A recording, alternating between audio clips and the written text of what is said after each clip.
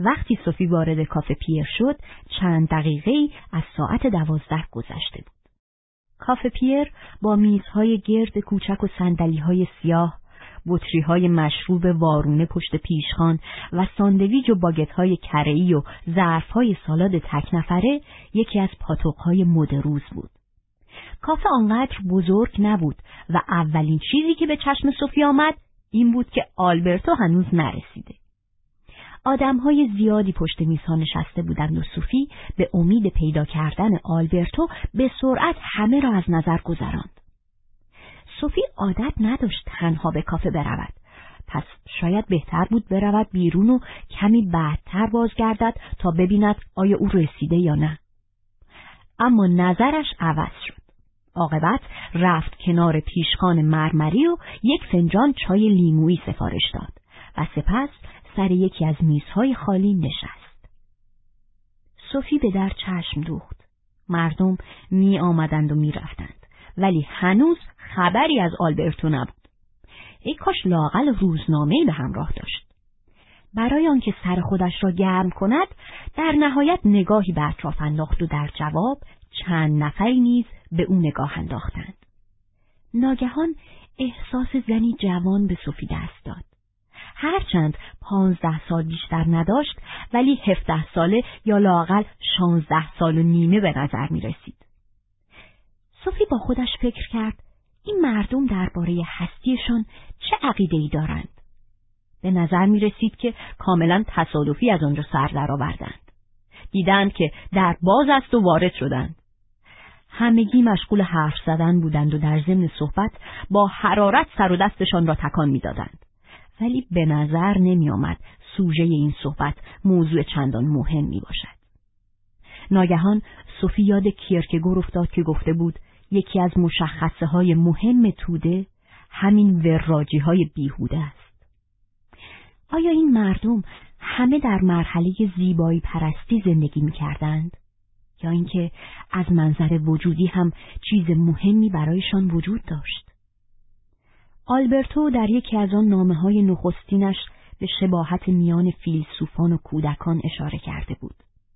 سوفی یک بار دیگر فهمید که از بزرگ شدن می‌ترسد.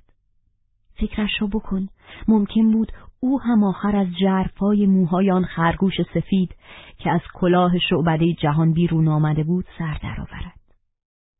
سوفی همچنان به در کافه چشم دوخته بود که بالاخره آلبرتو با عجله وارد شد. با اینکه اواسط تابستان بود، او کلاه بره سیاه رنگی بر سر و کت بلند خاکستری پشمی با طرح زیگزاگ بر تن داشت.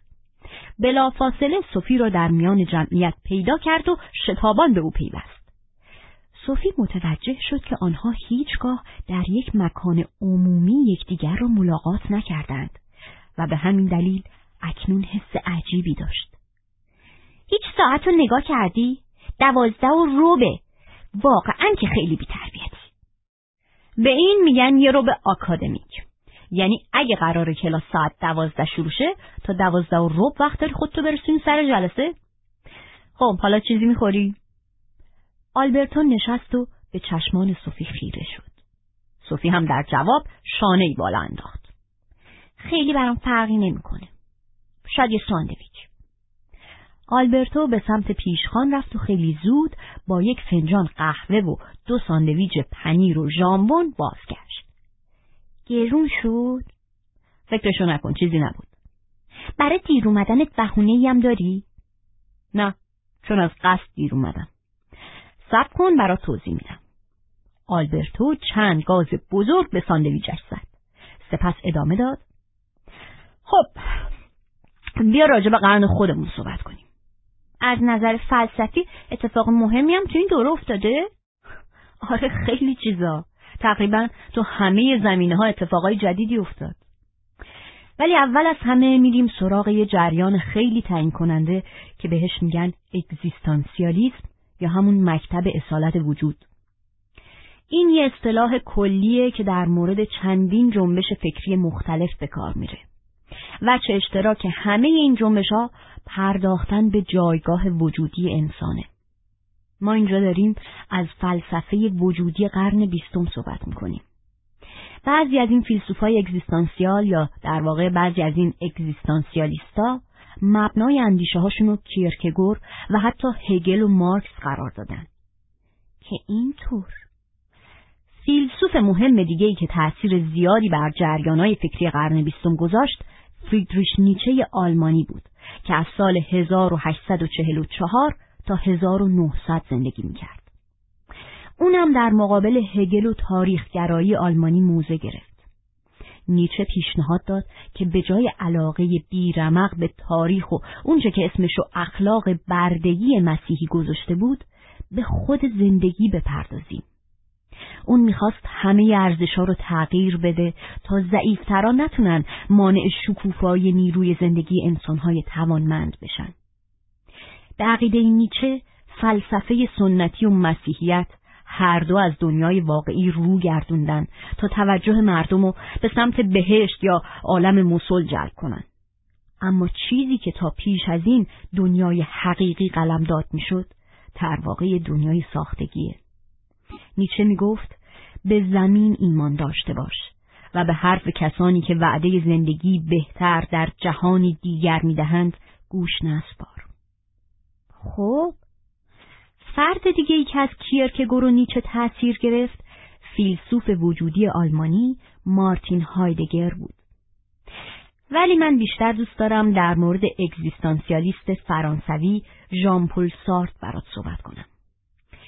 سارتر که از سال 1905 تا 1980 زندگی می‌کرد در واقع رهبر این جنبش به حساب می‌اومد، لااقل در نظر خیلی از مردم. اون نظریه اگزیستانسیالیسمشو در دهه 40 به خصوص بعد از جنگ جهانی دوم تدوین کرد. سارتر بعدها به جنبش مارکسیستی فرانسه نزدیک شد ولی هیچ وقت به عضویت حزبی در نیامد. واسه همینه که توی کافه فرانسوی قرار گذاشتیم ها؟ خب اعتراف میکنم که خیلی هم تصادفی نبوده. سارتر زیاد کافه میرفت و توی یکی از همین کافه ها بود که شریک زندگیش سیمون دوبوار رو ملاقات کرد. دوبوار هم یه فیلسوف اگزیستانسیال بود. یه فیلسوف زن؟ درست شنیدی. واقعا جای خوشحالی داره که نسل بشر بالاخره به تمدن رسید. با این همه تو دوران ما مشکلات جدید زیادی به وجود اومده. داشتیم درباره اگزیستانسیالیسم حرف میزدیم.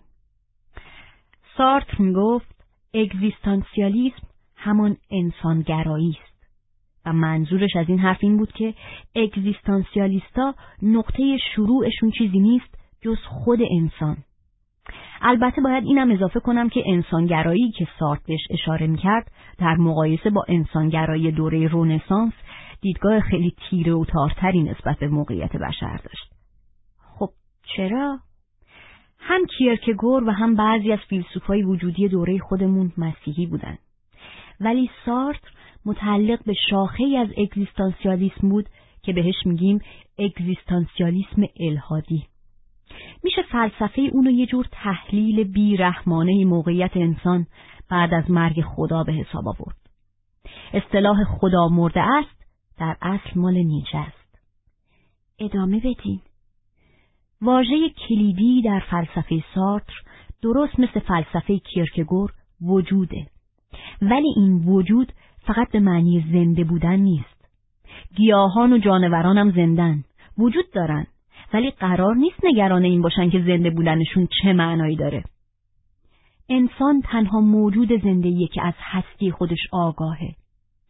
سارتر میگفت چیزهای مادی فقط به خودی خود وجود دارن، یعنی نه کنشگرن نه بیکنش، در حالی که نسل بشر برای خود وجود داره، یعنی همیشه باید دست به انتخاب بزنه. بنابراین انسان بودن با شیء بودن دو تا چیز کاملا متفاوته. خب این که خیلی واضحه. سارتر معتقد بود وجود داشتن به تمام معانی که میخوایم به این وجود نسبت بدیم تقدم داره. این که من هستم بر این که چی هستم مقدمه. به قول خود سارتر وجود بر ماهیت تقدم دارد. عجب جمله پیچیده‌ای بود. منظورمون از ماهیت اجزای تشکیل دهنده هر چیزه، طبیعت یا هستی اون چیز. اما به عقیده سارتر انسان فاقد یک چنین طبیعت ذاتیه. انسان باید خودشو بیافرینه. اون باید خودش طبیعت یا جوهر خودشو خلق کنه، چون این چیزی نیست که از قبل براش معین شده باشه. گمونم میفهمم چی میخواین بگین. در تمام طول تاریخ فلسفه فیلسوفا به دنبال کشف ماهیت انسان بودن، به دنبال کشف طبیعتش. ولی سارتر معتقد بود که اصلاً انسان طبیعت جاودانی از این دست نداره. بنابراین چیزی بی‌معنی تر از این نیست که دنبال یه مفهوم کلی برای زندگی بگردیم. ما محکومیم به بداهه پردازی.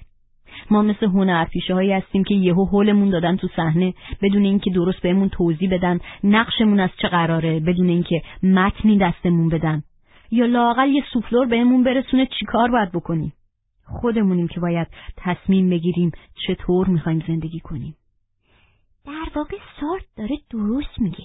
اگه فقط کافی بود لای انجیل یا یه کتاب فلسفی رو باز کنیم تا بفهمیم چجوری باید زندگی کرد، خب کارا خیلی آسون میشد. به نظرم نکتهشو گرفتی. سارتر میگفت وقتی انسان به این درک برسه که زنده است و یه روزی هم قراره بمیره و هیچ معنایی وجود نداره که بتونه بهش متوسل بشه، دچار وحشت و نگرانی میشه. حتما یادت میاد که کیرکگورم انسانیو که در وضعیت وجودی قرار داشت وحشت زده و مضطرب توصیف میکرد. آره یادمه. سارتر اضافه میکنه که انسان در دنیای تهی از معنا احساس بیگانه بودن میکنه. اون در توضیح این بیگانگی با هگل و مارکس هم نظره. احساس بیگانگی در دنیا به ناامیدی، خستگی، دلزدگی و احساس پوچی منجر میشه. ولی این خیلی طبیعیه که آدم احساس افسردگی کنه یا حس کنه همه چیز زیادی خسته کننده است. آره خب معلومه. سارتر هم داشت شهرنشینای قرن 20 رو توصیف میکرد. یادت میاد انسانگراهای دوره رنسانس چطور پیروزمندانه از آزادی و استقلال انسان حرف میزدن؟ ولی برای سارتر آزادی انسان یه جور نفرین به حساب میومد. اون میگفت انسان محکوم به آزادی است. محکوم به این دلیل که او خود را نیافریده و با این حال آزاد است. به این دلیل که به محض پرتاب شدن به این جهان در قبال هر آنچه از او سر بزند مسئول است. ولی ما که نخواستیم آزاد به دنیا بیایم. سارتر هم دقیقاً داره به همین موضوع اشاره میکنه. در هر صورت ما موجودات آزادی هستیم و به واسطه این آزادی محکومیم که در لحظه زندگی دست به انتخاب بزنیم. هیچ ارزش یا هنجار جاودانه‌ای وجود نداره که بتونه ما رو راهنمایی کنه و همین اهمیت انتخاب‌های ما رو چند برابر میکنه. چون ما در برابر هر کاری که انجام میدیم کاملا مسئولیم. سارتر تاکید میکرد که انسان نمیتونه مسئولیت اعمالش رو به گردن شخص یا چیز دیگه‌ای بندازه یا از زیر بار انتخاب‌هایی که خودش باید به تنهایی انجام بده شونه خالی کنه. نمیتونیم بهونه بیاریم که ناچارم برم سر کار یا ناچارم به معیارهای طبقه بورژوا در مورد اینکه چطور زندگیمو جلو ببرم تن بدم. کسی که به این فشارهای خارجی تن میده در واقع به توده انسانهای بی‌هویت میپیونده. خودشو فریب میده تا بتونه توی قالب جا بگیره. اون به ایمان نادرست پناه میبره، در حالی که آزادی انسان ما رو وادار میکنه که برای خودمون کسی باشیم، چیزی غیر از یه عروسک خیمه شب بازی. ما رو وادار میکنه تا درست زندگی کنیم. میفهمم. این موضوع اول از همه به انتخابای اخلاقی ما مربوط میشه. ما هیچ وقت نمیتونیم اشتباهاتمون رو ناشی از طبیعت انسان یا ضعف اخلاقی انسان و چیزایی از این دست بدونیم. از گذشته تا امروز همیشه اتفاق افتاده که آدمای عاقل و بالغ مثل حیوان رفتار کردن. بعدش هم تقصیر رو انداختن گردن آدم ابوالبشر. ولی آدم ابوالبشری وجود نداره. اون فقط یه تصویره که ما محکم بهش چسبیدیم تا زیر بار مسئولیت اعمالمون نریم. ولی مسئولیت انسان بالاخره باید یه حد و مرزی داشته باشه. هرچند سارت ادعا می‌کرد که زندگی مفهوم ذاتی نداره، ولی منظورش هم این نبود که هیچی مهم نیست. میخوام بگم سارت اون چیزی که بهش میگیم نهیلیست یا پوچگرا نبود. حالا این چی هست؟ نهیلیست یعنی کسی که فکر میکنه همه چی بی‌معنیه و بنابراین انجام هر کاری مجازه. ولی سارتر معتقد بود زندگی باید معنا داشته باشه. این گریز ناپذیره. منتها این خود ماییم که باید به زندگیمون معنی بدیم. وجود داشتن یعنی این که خودت زندگی تو خلق کنی. میشه اینو بیشتر توضیح بدی؟ سارت تلاش کرد نشون بده که آگاهی به خودی خود معنی نداره مگه اینکه چیزی رو ادراک کنه. چون آگاهی همیشه آگاهی از چیزیه و این چیز قسمتیش توسط محیط اطراف تامین میشه، قسمتیش توسط خود ما.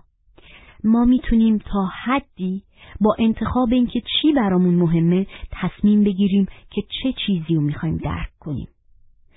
میتونین یه مثال برام بزنین؟ مثال 2 نفر میتونن همزمان توی کافه نشسته باشن و برداشتای کاملا متفاوتی از اون داشته باشن. چون ما در درک محیط اطرافمون معانی و علایق شخصیمون رو دخیل میکنیم. مثلا یه زن باردار ممکنه احساس کنه به هر طرف نگاه میکنه زنای باردار میبینه. این زنای باردار پیشترم وجود داشتن، ولی اون باید خودش باردار میشده تا بالاخره بتونه اونا رو ببینه. همونطور که یه مجرم فراری همه جا پلیس میبینه. گرفتم مطلبو. چگونگی زندگی ما بر درکمون از محیط اطراف تأثیر میذاره. اگه چیزی برام اهمیت نداشته باشه خیلی احتمال داره که اصلا نبینمش. خب فکر کنم الان بتونم برات توضیح بدم چرا امروز دیر اومدم. از قصد این کارو کردی؟ آره؟ اول بگو ببینم وقتی اومدی تو کافه چی دیدی؟ اولین چیزی که دیدم این بود که تو اینجا نیستی. اون وقت به نظرت عجیب نیست اولین چیزی که توجهت بهش جلب شده چیزی بوده که اونجا نبوده؟ شاید، ولی خب من با تو قرار داشتم. سارت برای اینکه نشون بده ما چطور چیزایی که بهمون مربوط نیست نابود میکنیم یه مثالی شبیه همین قرار کافه من و تو میزنه. پس دیر اومدی فقط چون میخواستی اینو بهم نشون بدی؟ بله، تا بتونی مهمترین نکته فلسفه سارت رو درک کنی. میتونی اسمشو بذاری تمرین.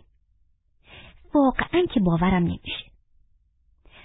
اگه عاشق باشی و منتظر که معشوقت بهت تلفن کنه، ممکنه تمام شب صدای زنگ نزدنشو بشنوی. خیلی متناقض به نظر میاد، ولی این سکوت تلفنه که به گوش تو میرسه. به همین ترتیب اگه تو ایستگاه راه آهن با هم قرار گذاشته باشین و یه عالمه آدم این ور اون ور برن، ولی تو نتونی اونو پیدا کنی، اون وقت هیچ کدوم از این آدما رو نمیبینی. اونا فقط مایه مزاحمتت میشن، چون هیچیو برات تداعی نمیکنن. کی میدونه؟ شاید حتی به نظرت غیر قابل تحمل و نفرت انگیز بیان. اونا کلی جا اشغال کردن. تنها چیزی که الان برای تو مهمه اینه که اون اینجا نیست. کی میدونه؟ شاید حتی به نظرت غیر قابل تحمل و نفرت انگیز بیان. اونا کلی جا اشغال کردن. چه غم انگیز.